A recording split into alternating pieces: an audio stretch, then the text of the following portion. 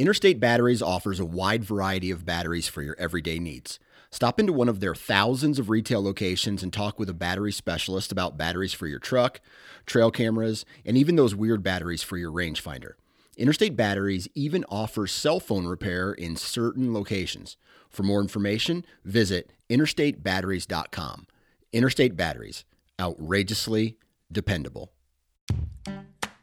Welcome to the Range Podcast. I'm Ricky Bruley, and with me is Jake Hollywood Iverson. Join us at the Archery Range, where we'll tell stories from the hunt, discuss technical bow shooting tactics and gear, and pick the brains of some of the most successful people to ever shoot a bow. Whether you're about to shoot that X for the win or send an arrow at a trophy buck, this podcast is for you.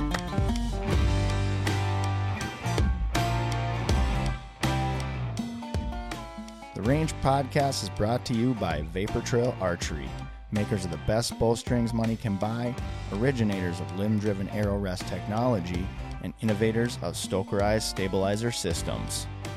Welcome to The Range, everybody. I'm your host, Ricky Bruley, and today I'm joined by veterans Kyle Mendiola and Adam Erb of Archery Origins. Archery Origins is a nonprofit organization whose mission is to introduce veterans to the sport of archery and to demonstrate the therapeutic release that it can offer from daily stressors and PTSD. You can find more information about Archery Origins on their website at www.archeryorigins.com and on Instagram at Archery Origins. Thank you all for joining us today. You can find the video version of this episode on our Vapor Trail YouTube channel, so please head on over, subscribe, give us a like, and hit that bell so you can be up to date on all things archery. Don't forget to follow us at The Range Podcast on Instagram and on Facebook, as well as Vapor Trail Archery and Stokerized Stabilizers. Kyle, Adam, thanks a lot for being here today, and more importantly, thank you for your service. Welcome to the show. How you guys doing? Good. Doing good. Yeah. Now that we're going. Yeah. Right. It's been a wild ride. I think we're like 2 hours and 45 minutes behind schedule right now. Nobody's counting. Yeah. It's crazy. You guys were hearing me sawing stuff and banging on things, and good old Bob the Builder. Waiting for the power tools. It's been just a crazy week. I won't get too deep into that, but yeah, just like a lot of last minute things came in, didn't have a lot of my adapters, didn't have camera stuff, so I'm like trying to make things work, you know. Yeah. You mean like your camera sitting on a 2x4? It actually works. I was actually pretty impressed with myself. I was like, man, I'm like a modern day MacGyver. Yeah, there we go. But so luckily we were able to kind of get this together anyways, you know, and I appreciate your guys' patience. I'm like, oh man, they're just going to walk out the door here pretty quick, and then this is going to be all for naught. But I really appreciate you guys being here. So I just want to start with you, Kyle. Mm-hmm. Tell us a little bit about yourself, your family, and your story, and kind of why we're here having this conversation. All right. So, whole bunch of questions. My name is Kyle Mendiola. 35 years old, been married for plus 10 years, my wife. Dang, that's good. Congrats, man. Thanks. We're both Air Force veterans. I got two kids. Daughter Kaylee, she's 10, and my son Cooper, he's 6. Jeez. Whatever. Yeah. Yeah, man, it's just a whirlwind. Mm-hmm. Kids are awesome. Mm-hmm. They definitely test you. But a good dose of reality of, I guess, how you were. Mm-hmm. So right.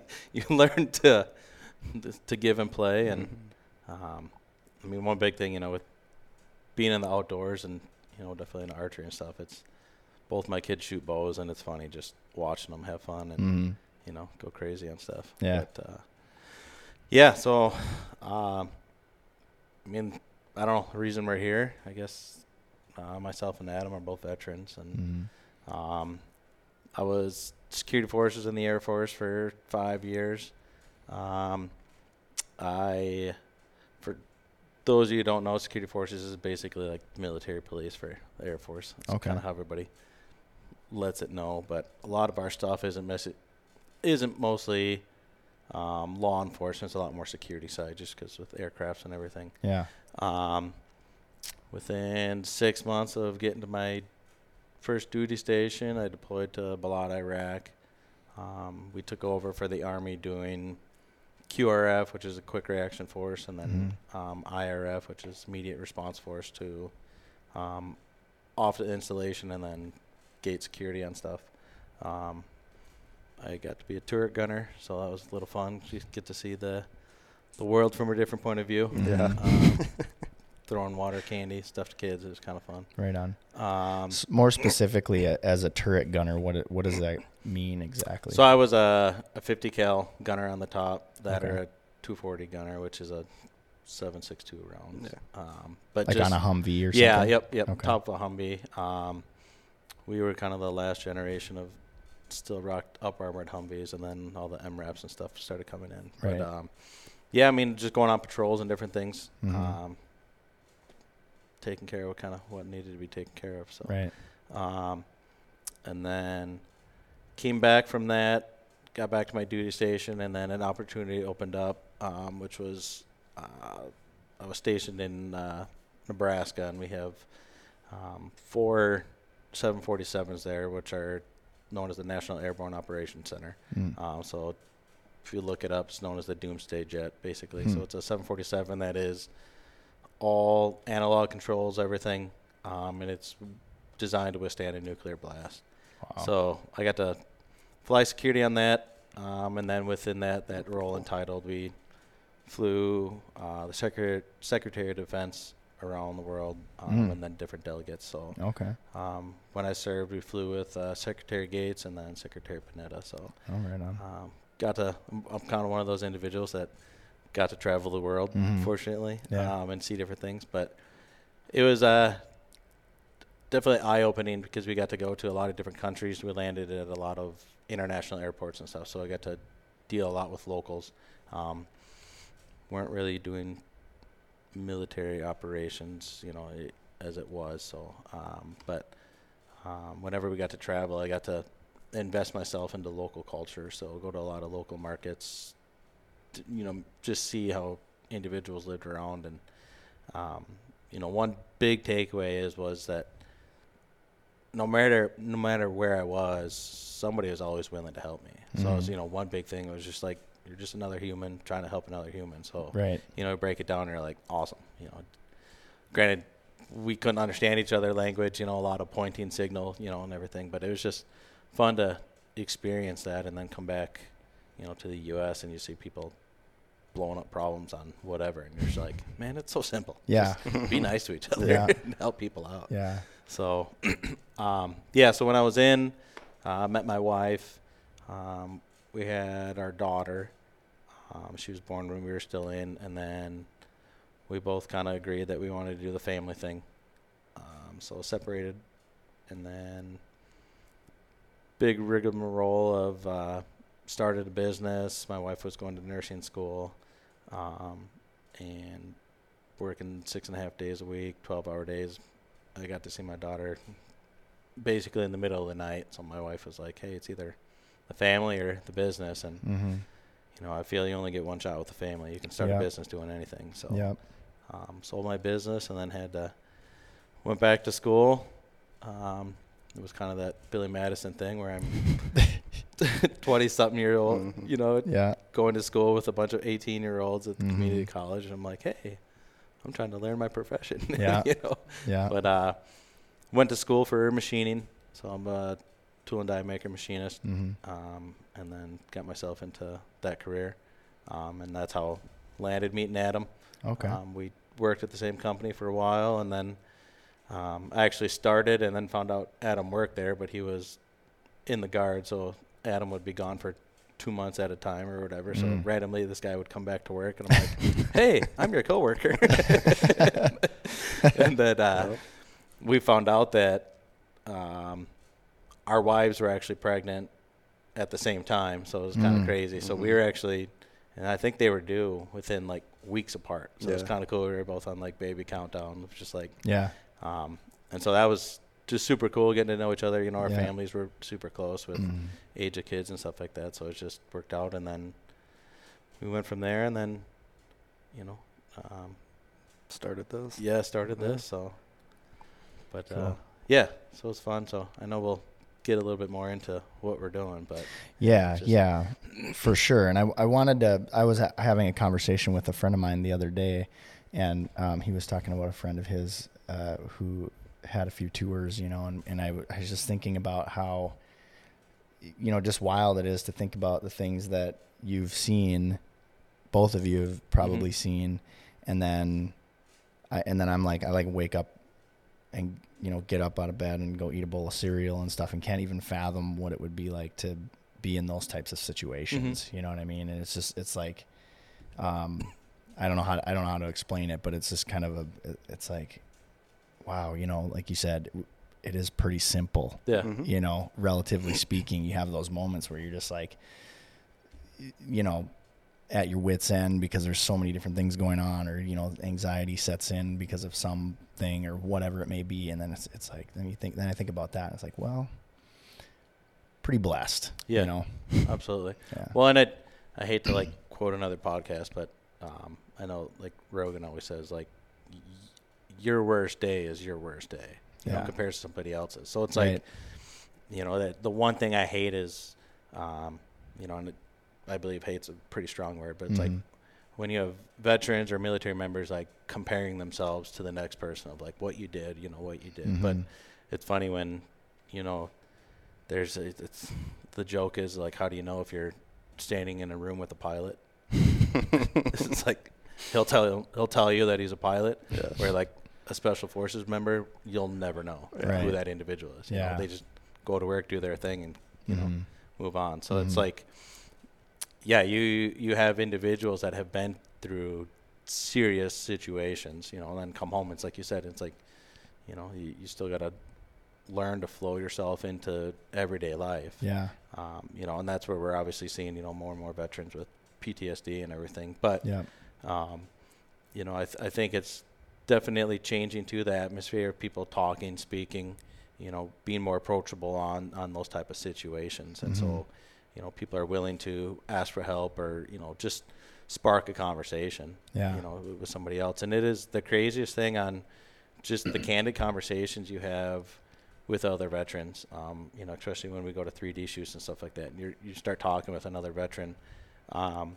it's just 90% of the time you've had very similar situations. So it's just you click and you're like, yeah, man, I was there too. Or, yeah, I had this, mine was like this, but, it's very similar. But then it's on the other side, if you connect with a civilian on something, I mean, it's we both have families, we both, raise kids. It's I've been to the thing where it's your wife's pregnant, it's 3 a.m. and she wants popsicles. It's you're getting your ass out of bed and you're going to go get her something, So it's no matter how you look at it, everyone's had very similar situations, and it's just, but it's that, how you mesh, how you make things work is, the most important thing. So I'm curious. I've always kind of wondered this, I guess, too, because, when you had mentioned PTSD and,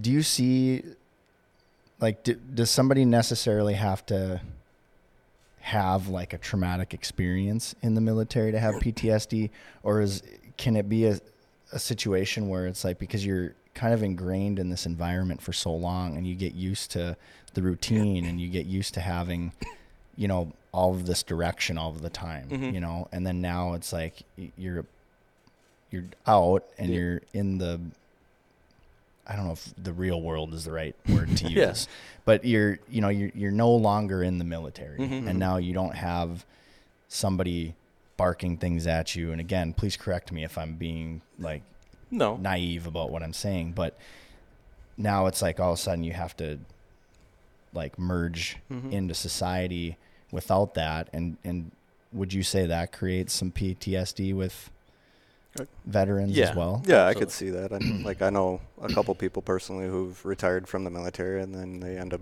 getting in a bunch of trouble because they don't have that structure of their life. And when I was in Missouri this past summer for 8 weeks, one of my instructors retired. I think he was Navy, but he mentioned one thing that I've never really thought about. And he's being in the military is so easy. It's the easiest job on the planet. You're told what to do, where to go, what to wear. He's when you're a civilian and you're retired, he's now I actually have to decide what I'm going to wear today. Right, right. Or it's easy to get up and just put a uniform on and, that's your day. But, you know, so I was just thinking about that. Like, yeah, that would be kind of tough. Like, actually figuring out what I'm wearing that day instead of just putting my uniform on. So Yeah. Yeah, you do. I mean, there's a lot of things, though, like the transition is hard for a lot of people. yeah, Sure. So it is a thing where, like, it's a lot easier for some people to just sign your name to extend your contract versus, you know, the saying, you know, grass is greener on the other side. It's like transitioning out of the military can be quite hard for a lot of people. So that's where you see a lot of veterans where they, you know, go back home or, you know, separate out, and then they just, you know, become a stay-home individual because they don't want.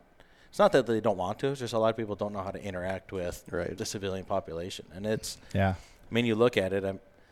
I don't know what numbers are, but I'm sure you could at least 1 in 5 people will be a veteran if you know some sort. You know, looking out there and stuff. I know they say, what is it? It's now 1%, 3% of the population is military, but I think it's also, you know, if you go to the pickleball court, you probably aren't going to find too many veterans there, but you go somewhere in the outdoors, I mean, you're going to find someone. You know? I mean, it's just they ingrain themselves in what they're doing. But the transition part, you know, and I hate the whole like stigma of like PTSD or PTSS. You know, you put a title on it. It's just like it can be traumatic for somebody. You know, and whatever it is. Right. Or, you know, going to a 40-hour job after you get out of the military, it's like it sucks. You're kept to a certain schedule. You know, on the other side of it though, it's like the military. You're told what to do, where to, you know, all that stuff. But regular clocking in at a job, some people like it, some people don't. You know, it's just like now you're held to way too many restrictions. You know, it's like you're late for work. Cool. Now you're going to get reprimanded. Right. You know, a lot of that stuff where it's like in the military, it's like you get reprimanded by physical activity. You know, but you're not getting fired from the military. Right. Yeah. Where like you could lose your source of income, you know, in the regular civilian world. So that's a big thing. Like you have to have the ability to hold yourself accountable, you know, when you come out, I believe even more, you know, than versus in the military. It's kind of, they tend to turn a blind eye you know, for some situations. So, but yeah, because I had never really thought about that, but my sister-in-law, I think she was 20 years, I think she was in the military, and she was talking a little bit about that. Well, she wasn't, but my wife was talking a little bit about her transition and just how, again, that's what she had noticed was it was difficult because, you know, my wife was like, hey, you know, it's great to have you back. Let's go grab a bite to eat. Where do you want to go? And she's like, the chow hall. You know what I mean? She's not, it's like, and my wife was like, well, what's wrong? Everything okay? And she's like, I don't know. I'm not used to having to make decisions. Yeah. Just the simplest things. And I was like, wow, that's interesting. I never, you know, would have thought about that, but it makes perfect sense. So, yeah, and like you said, we'll get a little bit more into that, but we'll move over here to Adam. What about you, man? What's your story? Yeah, so I'm Adam Erb. I'm 32, I think. Young bucks. Young bucks. Married to my wife, Danielle. We had our 10-year wedding anniversary this past summer. Wow. Good job. Which was awesome. I have 2 daughters. Eliana, she's 10 now, and Riley, she'll be 6 next weekend. Okay. Gosh, I'm 10 and 6 for you too. Yeah, exactly the same. Like, it's super crazy. Yeah. I can't imagine why you guys are friends. Yeah, and they get along great. So yeah, I mean, that's kind of my family life. But I've been in the military since 2010.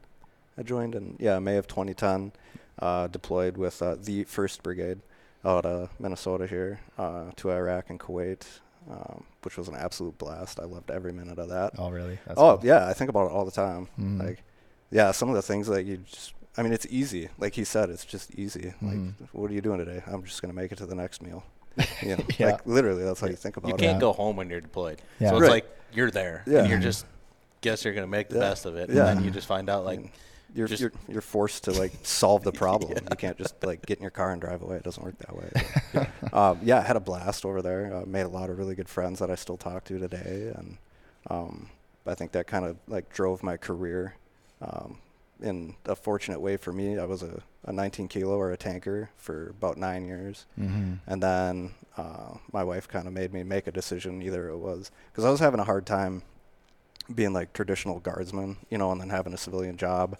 And like you'd come back from whatever doing Army stuff, and I'd always have to take like a day to just kind of like reset my brain to like I can't just go to work and yell at people. Like, it doesn't work that way. Right. And the civilian side, we're in the Army, that's just Tuesday, man. Yeah. And so we decided either it's going to be like you're just going to get out, or we're going to make this like a full-time thing. Right. So I found a job through my brother. He works on the same team I do now, but now I'm full-time guard, AGR they call it, or Title 32. That's my Monday through Friday job. I don't clock in or nothing like that. I get to work, I throw a uniform on, I do my job. So I was a 74 Delta, or a Seaburn specialist for a couple of years, and then this past summer I just accepted a job on the same team as a 25 Bravo, or an information systems specialist, or analyst, I think it is. But so now I kind of went from like the shooting stuff and like playing with really big guns to like playing with really nasty chemicals and stuff to like now I get to like do IT stuff, which is really what I enjoy. Sure. But like coming into Kyle, like I was a tool and die maker with him before I took my full-time job here. And like he said, I think I was doing something with the guard where I wasn't at work for a while. I was probably an AT or something. But I heard that we hired this new kid. I'm like, oh, that's cool. And they're like, he's in the Air Force. I'm like, oh, boy, well, this will be fun. But it worked out.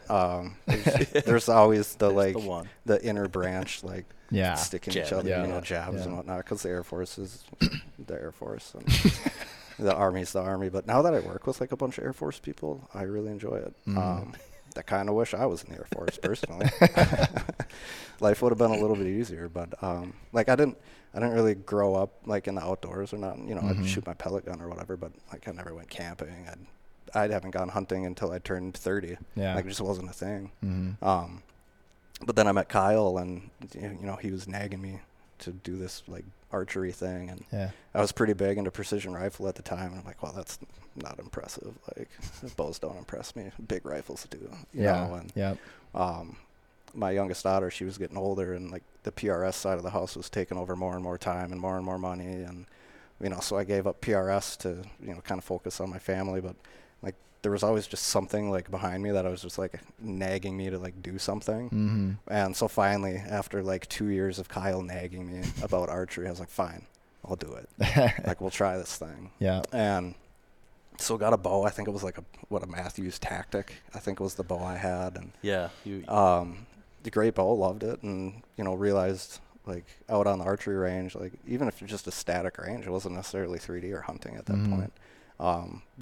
Archery was giving me what PRS was giving me at the time, and I just didn't know that precision rifle was actually doing something for me. Right. So, and I get my bullets back, which is awesome. So and I can do it in my backyard, which is even better. So like, you don't have to travel. I don't have to travel. I don't have to drive up north to go shoot a mile. It's like I can just shoot 40 yards in my backyard, or it doesn't matter. So I guess that's kind of my little short story of how me and Kyle met, I guess. And then the archery origins thing just kind of came out of that. I know like we were both working with a different nonprofit at the time when I first came in, and saw some things with that nonprofit that we didn't necessarily agree with, and kind of wanted to go our own route and do a nonprofit that was more focused around like veterans and PTSD and the sport of archery, not necessarily just hunting. Right. Yeah. Because there's people that shoot archery all the time that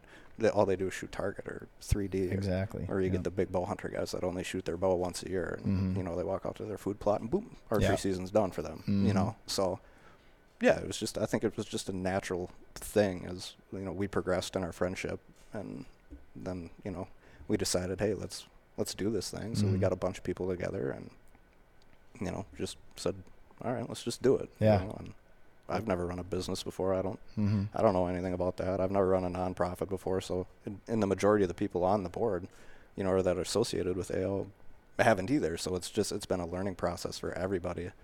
As we've progressed into what we are now. From where we came from, sitting in Kyle's basement and drinking some beers and with a couple of notepads, being like, okay, let's record this on our phone. What do we do next? This is our meeting. Like, do we have to like bring this meeting together or something? Does someone have a gavel? It was like that. Nobody knew. But give it a year now, like it's grown exponentially from where it was, and the relationships we've made with people like with you guys here at Vapor Trail and Chris Ham with HHA and, you know, all these awesome people we've met along the way that now it's really fun to like go out to these 3D shoots. I'm a pretty big introvert. I don't really like talking to people. But like Bowfest was a blast when we did that in 21. Yeah. And HHA was there. We were up there. The Midwest Bow Hunter guys, they were up there. And, you know, that was 4 days of just like awesome. Like your family came up. My family came up.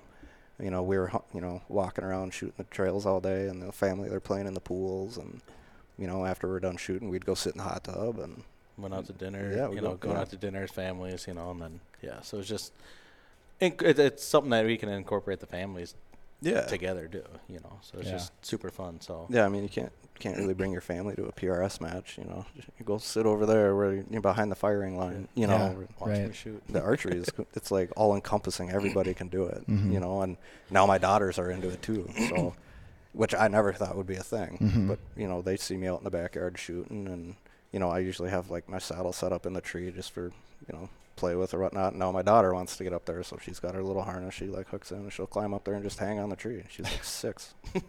That's rad. The neighbor's looking out the back window like, what is going on? Man, that's really cool. So many things I want to say. Right, so you probably saw me over here. I was like kind of trying to sneak in some typing because I'll forget if I don't. So a couple things, and I'm gonna be a little bit all over the place here with some of this. But the main point that I wanted to make is when you were talking about how you guys became friends through archery and all of that, and that's probably a big part of, you know, the mantra of Archery Origins as well. And I'll let you guys kind of elaborate on that. But just how cool is it that, and I talk about this a lot on the podcast, and I just never really thought about it before until I started having these conversations, but it's just so cool that a bow, something like a sport like archery, can bring people together. And then it also has like so much therapeutic value. Yeah.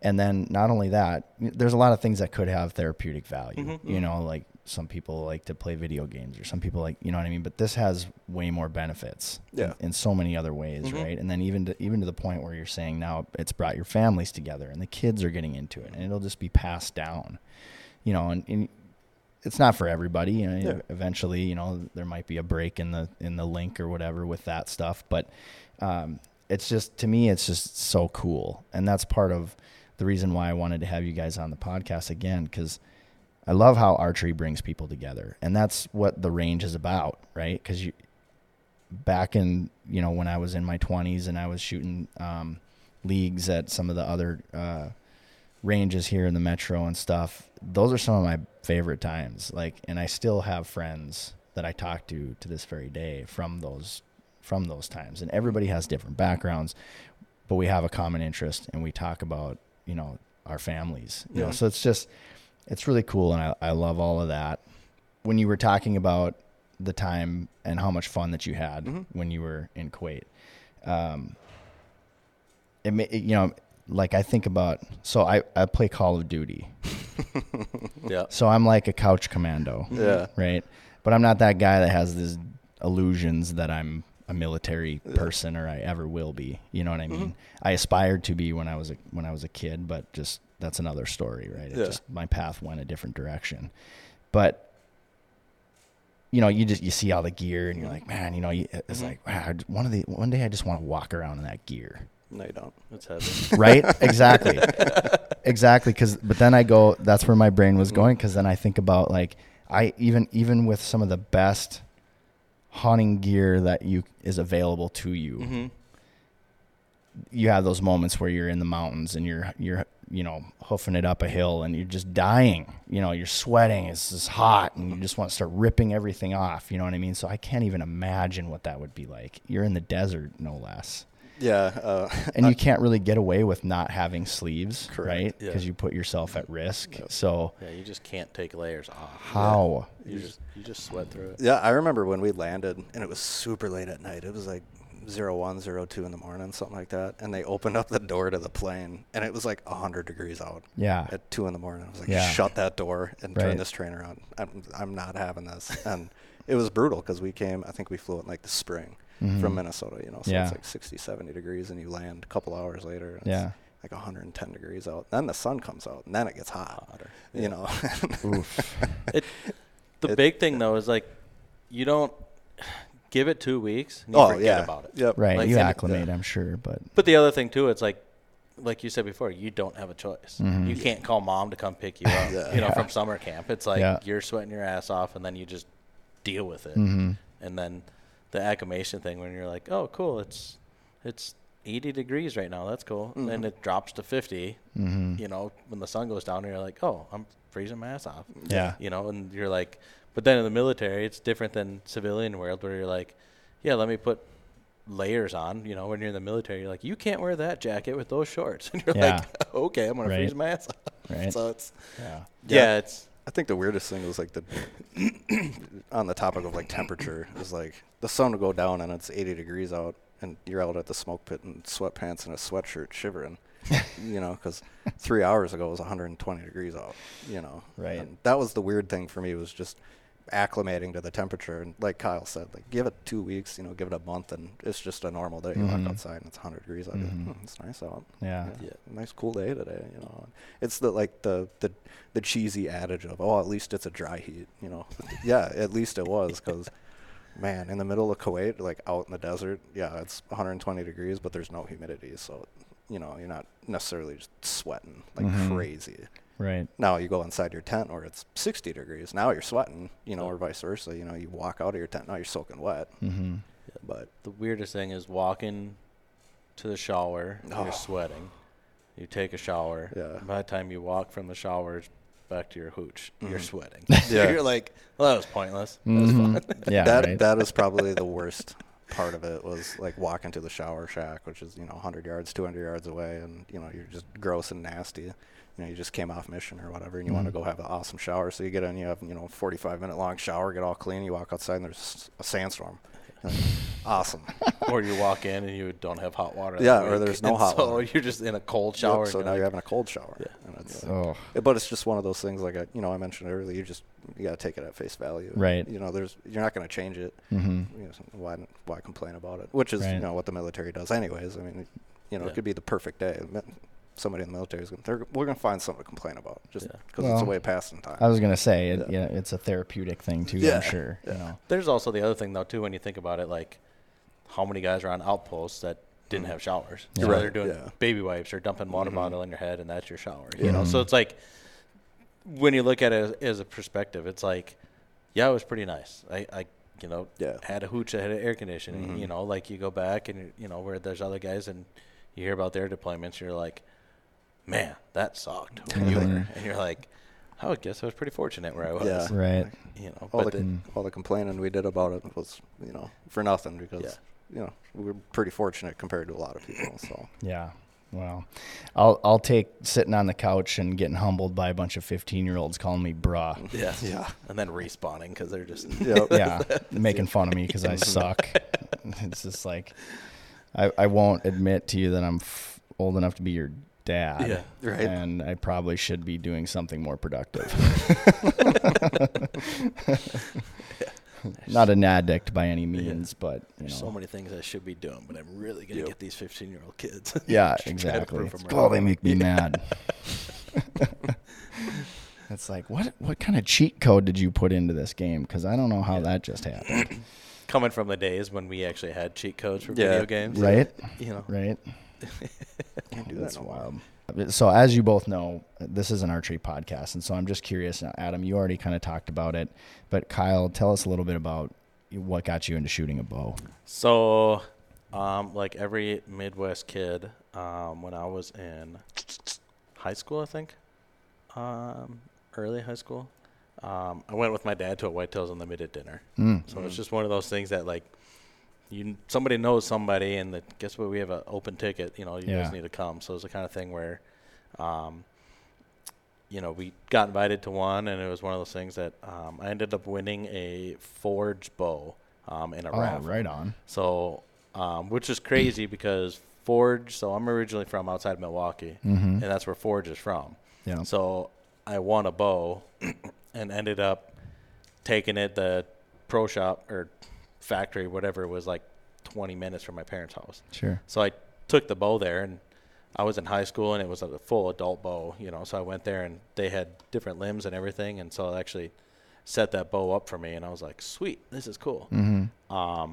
But my dad bow hunted a long time ago, but when I was growing up, I never saw it. It was just this bow that sat in the basement. I just like every kid that would go take his arrows and shoot them in the sky and try to run away from them, So, so I had never really had a directive on like bow hunting. I grew up gun hunting, deer and everything in Wisconsin. So the typical 1 week a year kind of thing like that. Right. I grew up pheasant hunting too, but that was just totally different. But never had a directive of like bow hunting. So I got this bow and went out to my uncle's property in southwest Wisconsin and where we gun hunted. And, my uncle's like, go for it. Go try to shoot a deer. So sat in one of our stands and everything and had a doe come in. And she was at like 20 yards. And I was like, this is cool. I mean, you're sitting there waiting for nature to do its thing. And it would have been early season when it was. And I drew back and had no idea about arrows, anything like that. And so I shot. She jumped the string, and was probably the greatest thing that ever happened to me because finding out I was like not set up at all. My sight was like dialed in maybe at 20 yards, but I just had no clue what I was doing. Yeah. But after that happened, like the adrenaline, everything, and I'm like, this is freaking cool. I want to do this. Yeah. And so then I got a hang-on stand and, sat a couple more times. And then that was at the same point where I'm like, hey, I'm going to join the military. And so then I went and joined the military, and it was a thing where just constantly be gone with my job I had when I was there. I was gone like 25 days of the year. Or 25 days of every month. So I was like, come home, quick turnaround. So it was, in all honesty, would come home, party hard with friends, and then it was like, go back to another mission kind of thing like that. So it was, but now looking back at it, I was in Nebraska. I probably had prime hunting property I could have been on, like not knowing anything. Now it's like, hey, your parents had property down here? Where's that farm kind of thing? But, yeah. But I always had my bow, so I would like move it. And so it was like in the barracks, you couldn't have weapons. So it was like either guns or bows or anything like that. So like on base, you couldn't. So I always had friends that lived off base and I'd leave all my stuff there. But it just was never like a topic of conversation of like hunting or anything like that. So it was just this bow. Every time we'd move, I'd just keep moving it. Yeah. And, it was one of those things where finally separated out of the military, and it was like moving into our house and stuff. My wife's like, what are you going to do with that thing? Like get rid of it. We don't have room for it or, use it or whatever. And then it was being out of the military was that thing where, like Adam said, it was just like, I had this feeling in me, that I just like something was missing. I didn't know what it was. Now part of it was, we moved out of state. Well, we temporarily moved up to Minnesota. Now we do reside back in Wisconsin, but it was just new setting, new environment. Didn't really know people. I knew Adam, but we would work together for 3 months or whatever, and then he'd be gone. And so it was kind of like just this working relationship we had. Didn't really know anybody else, and it was something where it was just like, hey, I got this bow. Let me pull this thing out and try shooting it again. And so I went and bought a target and started shooting in the backyard, and I'm like, man, I miss this. But then it was a thing, it's like I was having fun doing it, but I didn't have, a group or, people to be with. So it was actually pretty fortunate that I don't even remember how it happened, but I found out about HHA USA. And it was like, that was the very first year that Chris started doing it as HHA USA. So Chris Ham's one of the co-owners of HHA Sports. Yeah.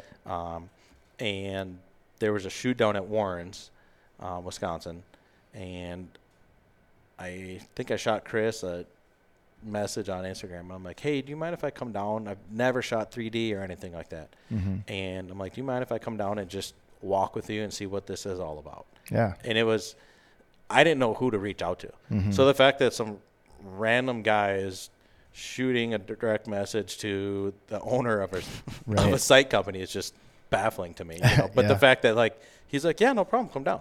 Mm-hmm. And so I went and walked around with him, and he shot with there's a group of guys and everything, and was walking through, and I'm like, oh, this is like golf, but for outdoor people. And I'm like, you're just shooting at that thing? And you're like, yeah. And you guys are just having fun? And you're like, yeah, this is awesome. In comparison to it, where I came from, so when I got out, I was manager of a gun shop and stuff, so I was shooting guns all the time. But you take someone to the gun range, it's loud, you loading magazines, it's whatever, but it's a loud environment, and it's the kind of thing where you're both there doing the thing, but you're not doing it together, kind of thing like that. Mm-hmm. Whereas when I was on the archery range, walking a 3D event, it's like person A, walks up to shoot, and you're either razzing them or whatever, but they shoot, and you're having a good time. Mm-hmm. Depending on what you're doing, you're either trying to throw someone off just because you want to, or you're like, I'm going to watch this guy shoot because he knows what he's doing. Mm-hmm. And then meeting the individuals that are at those shoots, and you find out you're like, oh, we're all the same, at the end of the day. And the biggest thing is we both love archery, and so it's being in that environment. And then fortunate with Chris, when I was talking to him, and then with a nonprofit we were at before, that Chris was like, hey, we're 100% on board. We'll get you guys sites. We'll, for all your students' bows and stuff like that. And then when I approached him with Archery Origins and what Adam and I had the idea of, and then, what we wanted to do, he, just stepped aside, and he's like, I'm with you guys 100%. So that was the biggest thing is for us is because one, with him running his nonprofit, that, he's got an idea of what's going on, but two, just the overall of bringing veterans together, in the archery world, bringing them to established events, and stuff like that was just awesome for us, because it's hey, we're going to bring our group of veterans, and we're guaranteed we're going to meet other veterans. Mm-hmm. Yep. We're going to have a blast doing this. We're going to have fun. We're going to break away. Either we're going to see you guys at the next shoot kind of thing like that, or you still have someone where you can connect to, right. Kind of like that. And doesn't matter what state you're at, but you can, and the nicest thing about, social media and stuff like that is you can still see what they're doing. Mm-hmm. So you're like, cool, this guy's still shooting, or something like that. Or it's, I've had the other thing too, where you've seen guys and they're not, either guys don't post stuff, whatever, or, haven't shot, and you reach out to someone and you're like, hey, what's going on? Yeah. And if someone's like, oh man, I've been in a kind of lull and stuff like that. And you're just like, let's talk about it. Mm-hmm. What's going on? Hey man, I got a family too. I get it. Yeah. It's rough. The economy's garbage right now. I get it. Is there anything we can help with? I wish I could just send money out to friends, when they're having hard financial times. Right. But all I can really do is just, give someone a little bit of hope of I've been there. This is how I did it. I went and saw a therapist for a while. It was something I was struggling with some stuff, and I'm not ashamed of it, because that individual helped me get through some things that I was dealing with. Right. And so it's a thing where I can approach guys and I'm like, hey, I went and saw somebody. It's perfectly fine. Mm-hmm. If you have a problem with it, I understand that stigma of it. Let's talk. See if there's something that I went through that I can hear from you, and right. This is what worked for me, try doing it, and try to walk someone through it. And it's just that thing of the camaraderie around it is just amazing. Yeah. And it's the friendships you grow out of it, and it's just at the end of the day, like I said, when I was traveling the world, and I got to meet other people, from different cultures, and they just cared about each other. It's the archery world is huge with that, where it's everybody just wants to help everybody. Yeah. So and it's not this whole, I shot 180, 180 deer. I shot a 200 deer. It's you're getting there in your range and you're like, we're both shooting together. Let's have fun. Yeah. And then when someone shoots a tree, then you razz that guy because it's fun. Yeah. But well, this is perfect, because you're segueing right into obviously the next thing that we want to talk about, and that's how I met you guys. Mm-hmm. I've known Chris for a very long time, and talking about Chris Ham of HHA again, and when you had reached out to me, you know, I get a lot of these requests. I think we talked about that before. I get a lot of these requests, and it's hard to sift through them. You know, some people have a really like attractive facade, but after you agree to work with them in some aspect, you find out that that's not real, you know? And so it's hard to know what's real and what's not, you know? And just the fact that, you had Chris, you know, in your court was huge. And then, so it's like, yeah, let's meet up, you know? And so you guys came up here to the shop and we sat in this room and we had a conversation, and immediately same thing. I was just like, yeah, we want to do this, you know? And the only, hesitation I had was that I just had to run it by the CEO, which again, he was just like, why are you even asking me this? Do it, you know, don't ask that, do it, you know? So, and I'm just like, hey man, just want to make sure. But, so, you know, it was a no brainer for me. And, you know, so I'll kind of let you get into that a little bit more into detail. You guys can kind of figure out how you want to, discuss it, but tell us about Archery Origins and why you decided to start that project. Sure. Well, I guess we'll start from the beginning. So like we both kind of mentioned earlier, we were working with another nonprofit at the time. And, you know, great group of guys, great organization. But for him and I, it just seemed like that organization was like strictly all about hunting and not necessarily like teaching people how to shoot. It's here's a plot of land, here's your bow, go get them. Yeah. I'm like, oh, and that was my first experience. I don't know how to hunt. I don't know how to bow hunt. I just assume you just climb in a tree. Yeah. Just wait. Right. That's all I knew about hunting. It's not, you know, years later, you know, you come to realize there's a hell of a lot more to it than just climbing up in a tree and waiting there. But, so yeah, we decided that really wasn't something that, you know, we really enjoyed. And, you know, Kyle was shooting 3D and kept trying to get me to do 3D, you know, stubborn as I am. I always said, I got something else going on or whatever. And actually went out and shot a 3D shoot. I think the first one I did was at South 40, and I had a blast. That was so much fun. Like, you're just walking with a group of guys and just chit-chatting, or you're razzing guys that are shooting, because that's fun. Everybody in the military likes to do that. And, you know, you meet these guys for the first time, and it's like your best buddies. Yeah. You know? And so we decided, hey, you know, let's start, you know, our own nonprofit focused on the sport, the entire sport of archery, like Archery Origins, you know. And so, you know, you get your bow, and we'll teach you how to shoot it. If you want to go hunting, we'll teach you about hunting and take you hunting. You don't like that? That's fine. You want to shoot 3D? Awesome. Let's go shoot 3D courses. We got 3 or 4 of them right here. What one do you want to go to? If that's not your thing, you want to shoot target archery? Okay, cool. Let's do that too. You know, I just enjoy shooting. I don't care what I'm shooting at.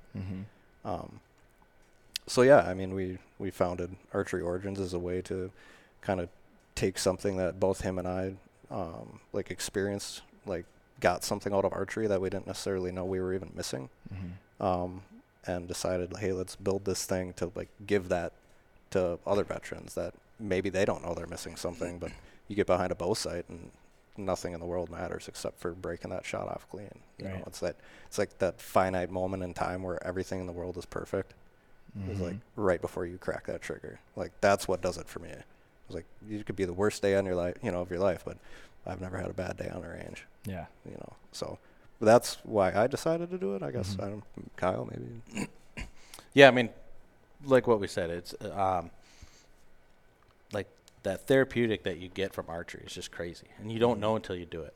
And it's like you said, podcast after podcast after podcast, you know, everyone says the same thing about archery. It's just that it's like when you're in the moment, you're just having fun. And how many times, you know, we've been out on shoots and stuff, and it's just what Adam was saying about when he was deployed, and you're just having a blast with your buddies because that's where you are. Yeah. That's like the same thing that happens when you're shooting. It's like you're all there together, you're all doing the same thing, so make the best of it. You just have fun. Yeah. And I mean, I've been on 3D courses though too, where Adam blows his bow up. Yep, that happened. And you know, fortunately, the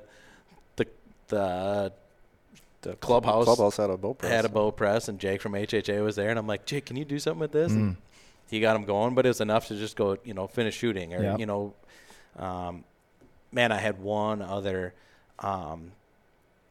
crappy situation. We were at a shoot, and a friend of mine got a phone call that another friend of his passed away. And that was like, you feel helpless. Right. I mean, because it's, just seeing somebody go through that is like the worst thing. But knowing that it just happened that I was there, at this, situation, if he would have been at home doing whatever, alone or whatever, but I was just there, and I'm just like, how can I help, get through this? Granted, we didn't go back out and shoot, it was one of those things, but just sitting down with him at a picnic table, and just talking, and, I just needed to listen. Yep. He's, just letting it all out, and I'm just like, yeah, man, tell me, keep talking, and it's so, the goods and the bads, but it's the thing is, knowing that I was there to just try to give a little assistance to somebody, it was like a huge thing. So it's not necessarily about putting your arrow on target.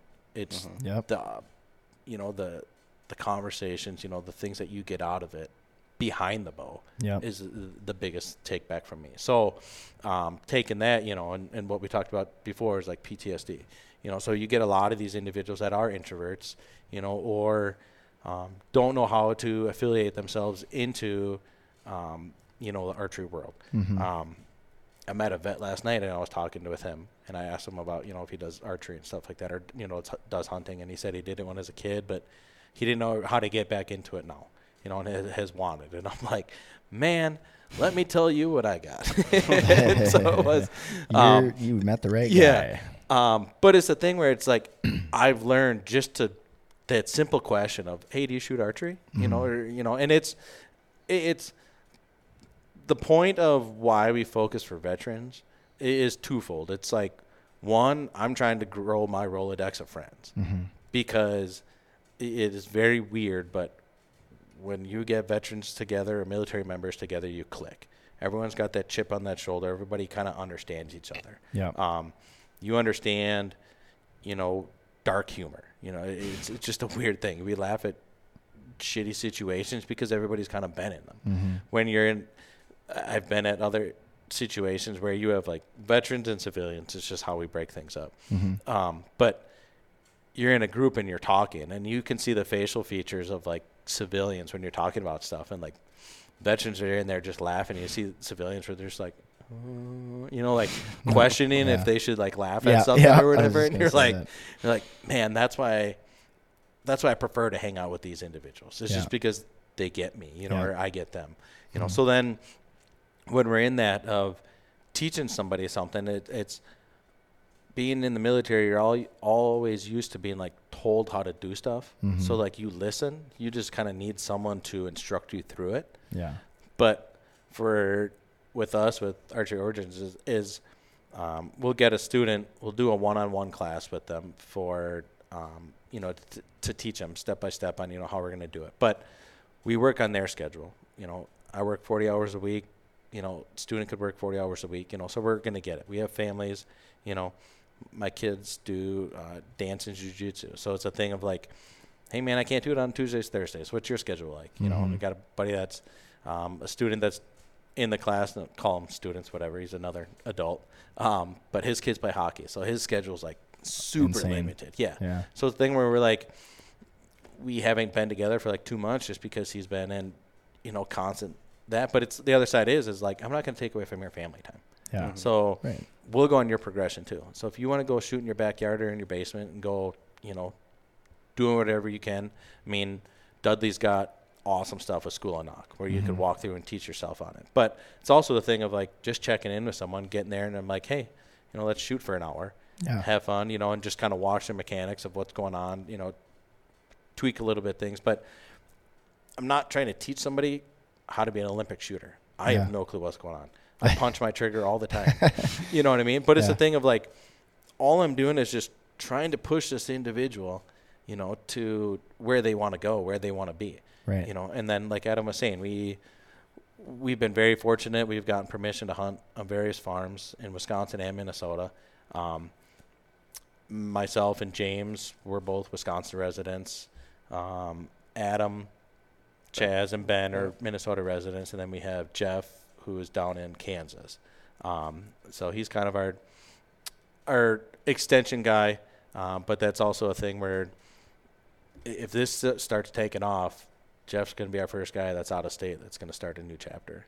Okay. You know, so it's kind of our 5-year plan of like he's in there with us, but he did live up here in Hudson and then moved down there. But, I mean, the craziest thing, though, is that when we make them our meetings, when we have meetings, but one of our guys, they have a pool. So we knocked out a meeting and the kids were playing in the pool, you know, with the wives this summer. So we did it twofold. You know, we did a cookout, but we got the families together. You know, we all had fun, but then we knocked out a meeting. So, I mean, that was like the best thing is like we're trying to bring these individuals together because it's what we have, you know. And then, I mean, we get together, our kids can all play together. Like, it's fun. Yeah. You know, and then more often than not, we start talking archery, you know, and our wives are like, oh, you guys are talking about that again? You know, I'm like, look at Adam's new bow, you know, and they're like, really? And I'm like, yeah, but it's different than last year's model. Let's you know, check it out. So it's the cool thing of like, that's what we get, you know, entrenched in. Or, you know, one of our guys, Chaz, was out hunting elk in, was it Montana or whatever? But it's just, you know, like you said, hearing about, you know, the hunts and stuff like that. It's like, that's what we care about. You know, it's like, I don't watch sports. I'll watch Formula One racing and I'll watch Supercross, but I don't know what teams are in the playoff for the football. I'm one of those weird guys. But I don't either. But it's a thing where it's like we get together on a Sunday. It's like I don't know what sports are on, but we'll sit here, we'll talk, we'll have fun, you know, whatever. You know, Adam's going to tell me about his 6 weeks. He was down in Kansas, Missouri, not having fun, but it's still interesting to me because he's still in the military. So it's like, tell me about that, you know, what's going on. So it's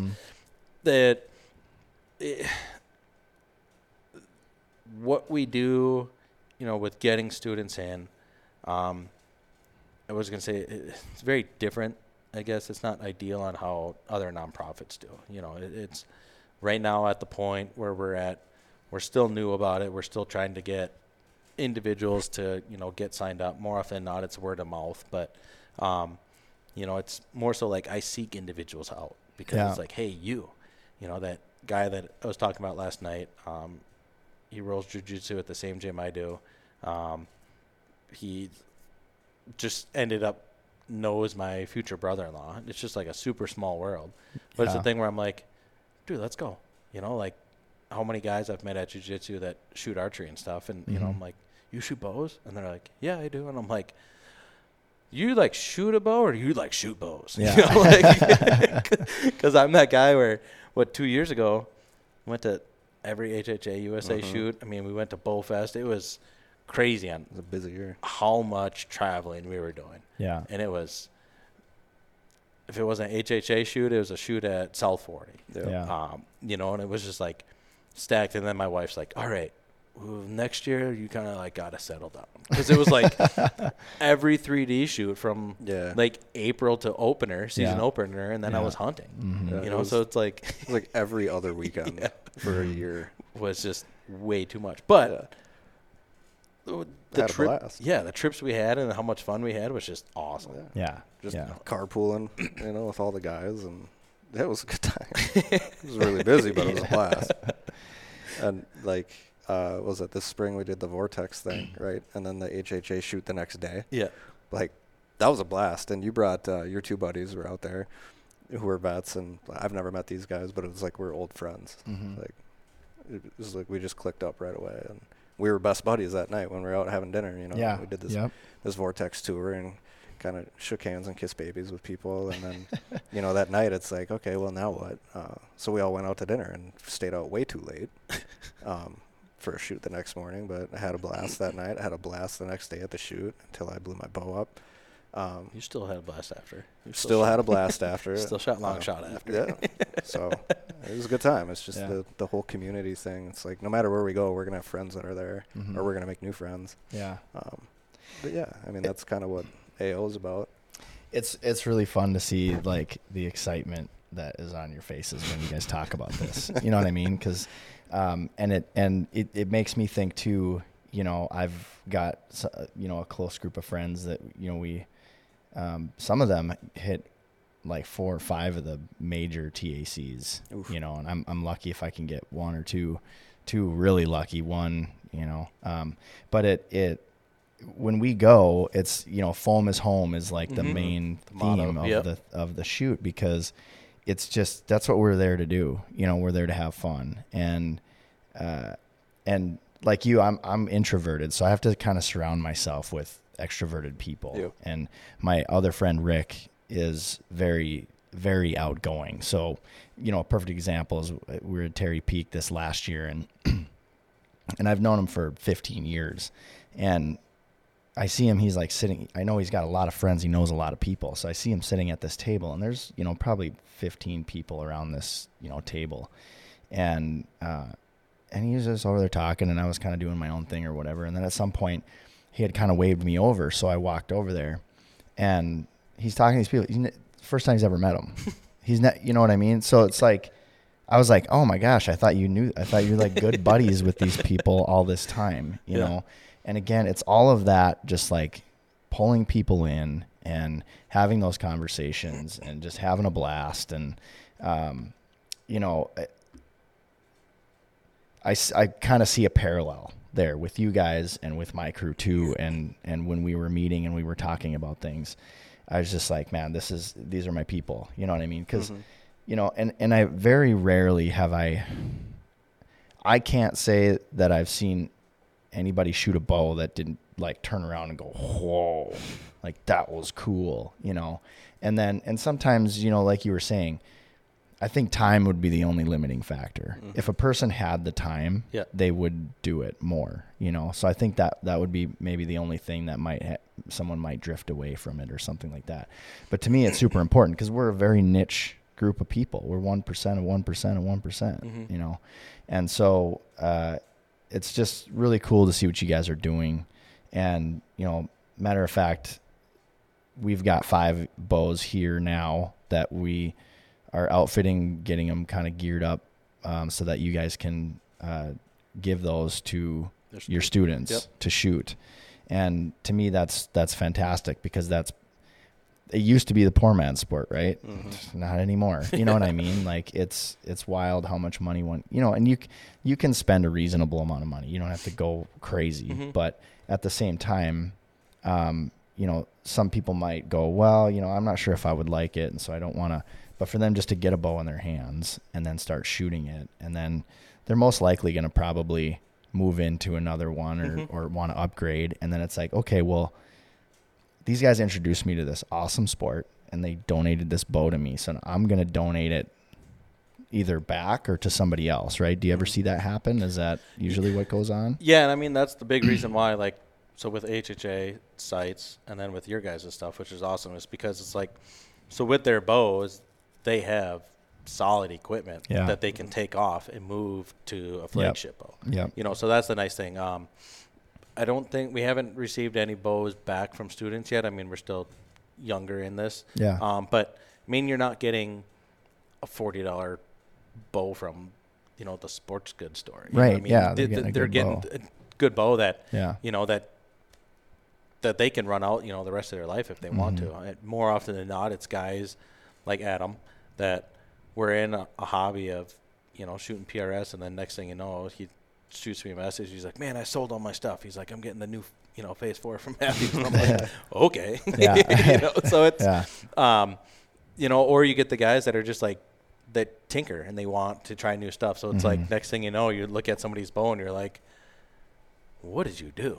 Or like, going down this route of trying new stuff and everything. But that's also the best part of it, is because it's like, when you see that, you're like, you're hooked. Yeah. And so it's, I mean, they're starting with their bow that, we're starting them off with.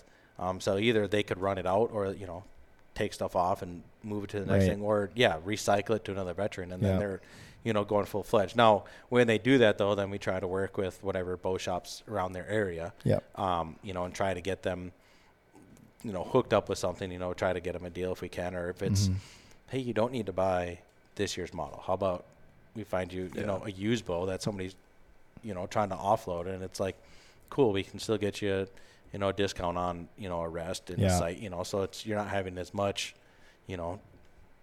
invested into a setup, but it's a thing where it's like, we're going from 2006 technology to, 2022, kind of thing like that. So it's awesome, but, there's a handful of guys when we go to, different shoots and stuff like that, old timers, roll up and you're like still shooting trad bows, and those guys are just ripping awesome, shooting 10s, and you're like, man. And I was given 2 trad bows from a family friend of ours that they had sitting in the basement of the Moose Lodge, and gave me, and I bought 2 strings, and I still have yet to even shoot those bows, but part of me is like hesitant of like, I know I'm going to like this way too much.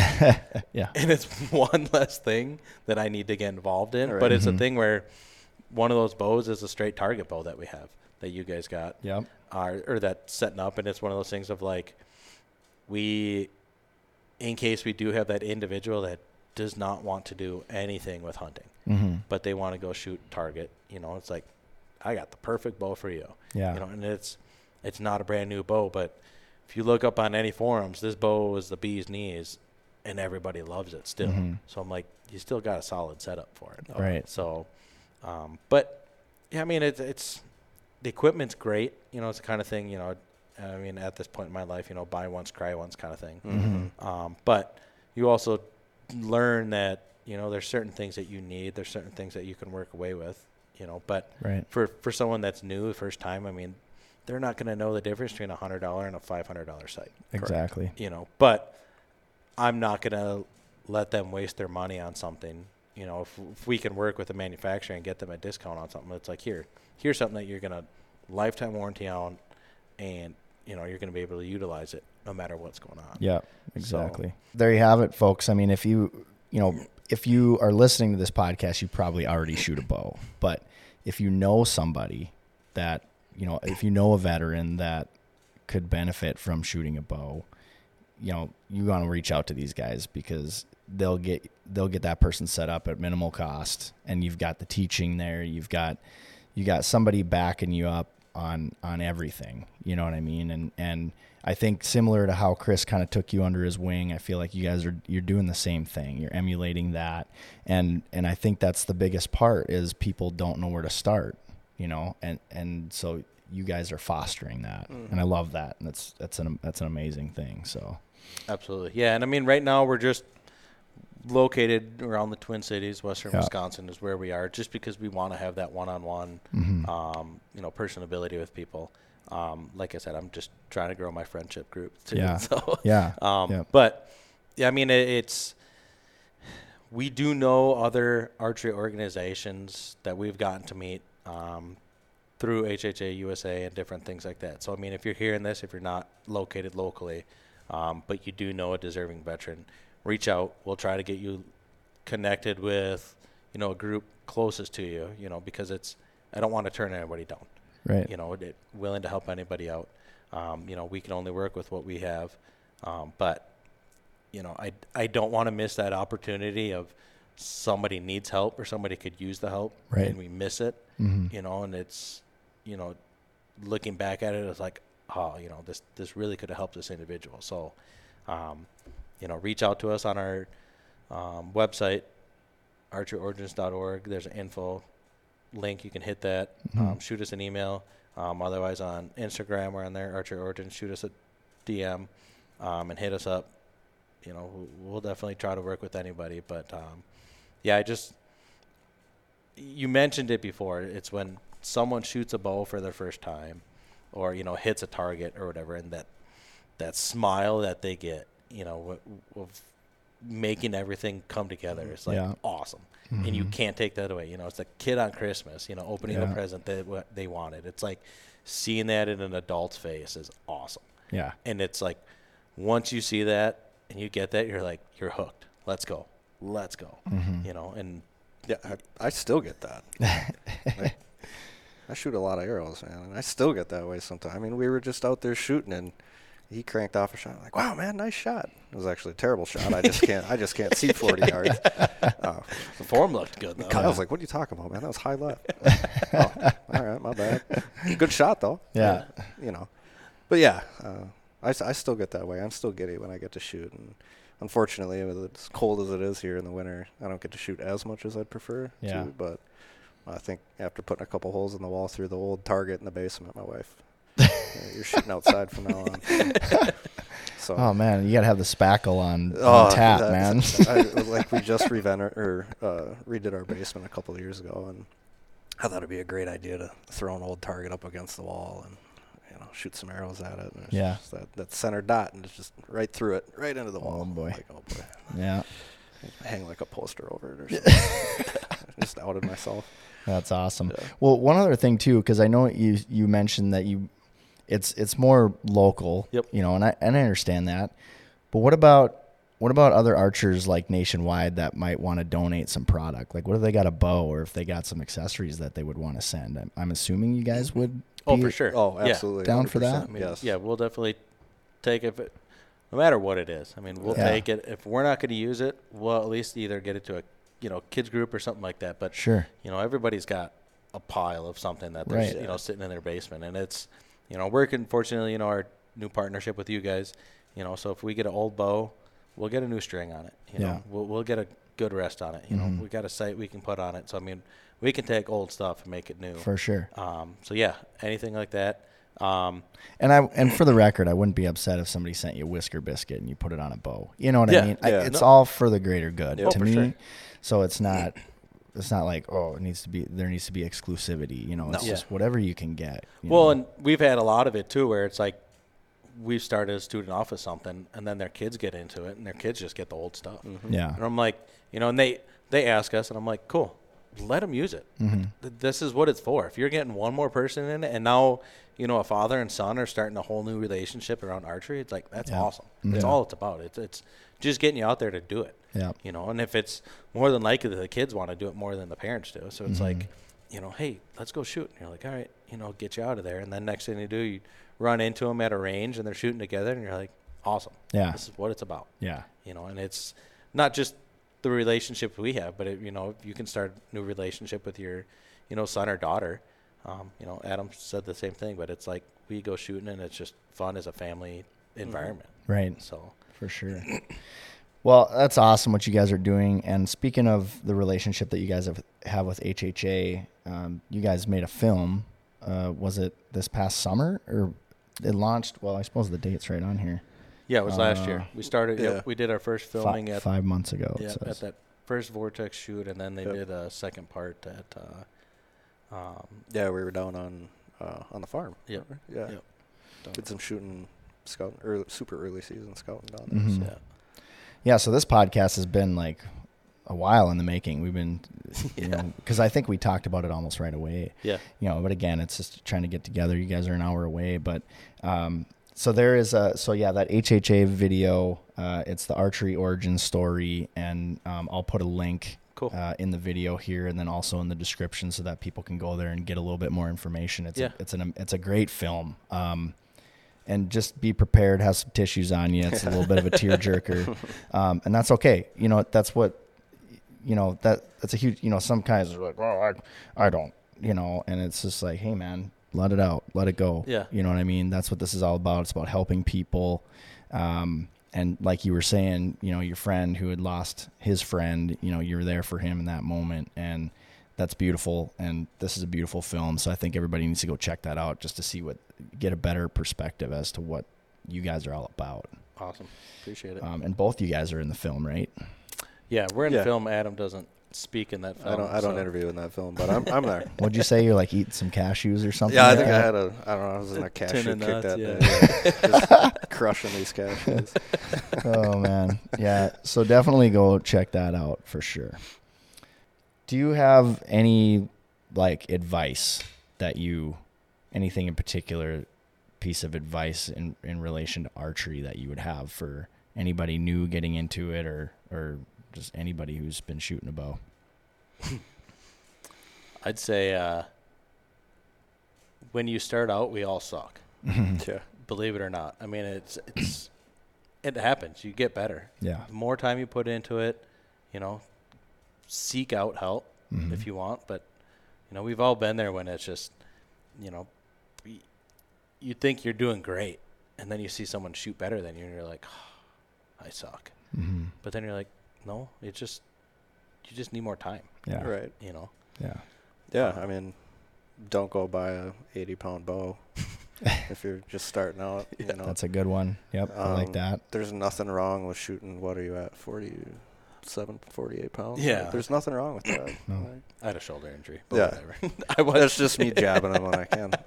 Yeah. That's okay. But I think I had a 60-pound bow, and I dialed it back to like 53 or something like that. But when you first started shooting it, you're gonna be sore because you're using muscles that you don't use a whole lot of the time, and you draw that bow back 10 times a day, 50 times a day, whatever it happens to be. You're gonna be pretty sore. Just take it easy. Don't hurt yourself. Make sure you actually knock an arrow before you shoot. That's probably the big one. Mm-hmm. One other thing I'd say is if you've never been to a 3D shoot or want to, just find one around your area. Yeah. Go there. And if you see a group going out or a person, just ask them if you can join. Yeah. How many times we've been somewhere and someone's like, do you mind if I join? I'm like, no. Why would I care? Yeah. And we're both going to do the same thing. Mm-hmm. Let's go have fun.